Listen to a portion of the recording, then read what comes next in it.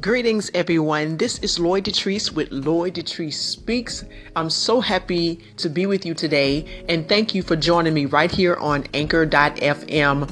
Had a few technical difficulties on yesterday, so I wasn't able to broadcast, but what we're going to talk about today is Plan SMART, S-M-A-R-T, when advocating for your child. So that specific acronym, we're going to do the first two today, the S and the M.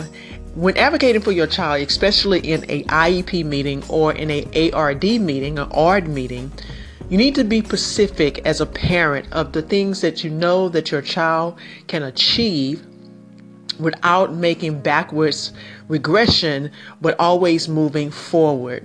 So when looking at your IEP, make sure that there are specific things that are being addressed so that you can have measurable goals. And that's what the M is for, measurable. What is the stick? What is the measuring stick that says that your child is meeting these specific goals? So, for instance, if your child has needs, let's say in motor skills, and they are working with a therapist, what are the specific things that they're going to address so that there could be an increase of motor skills that your child can successfully move around and about? So that goes specifically as well with academics, whether it be reading, whether it be math, whether it be science, whatever the case may be. If you have an individualized education plan set up for your child, make sure that it is specific.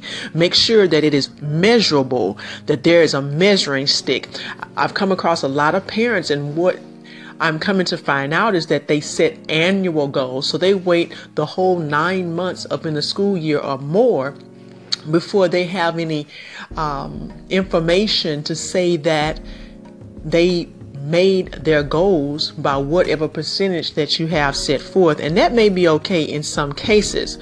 But I believe, and this is something, again, I believe this, and this is something that I've personally done in the past, is that I always set my goals around progress report time. Here, where I am, progress reports are every 6 weeks. So every 6 weeks, I was looking for progress based on the specific goals and the measuring stick to make sure that we was meeting those goals. So if it was 60% in 6 weeks or 70% in 6 weeks, I could see that a little bit better rather than waiting out the whole year and not really seeing a good or getting a good feel of what was going on. So maybe that would be a blessing to you as well. So the S is for specific. The M is for measurable, the measuring stick. What are you going to use to tell that these specific goals are being met? How were they met? With how long it took to meet those goals? So think about that when you're reviewing your IEP.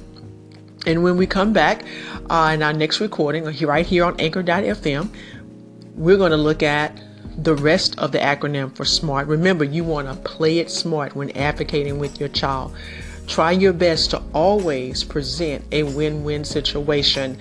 I've come across some different school districts within my state, and pretty much they're all the same, meaning that they don't go out and give you the best, but you do deserve a free and appropriate education for your child. That is your right.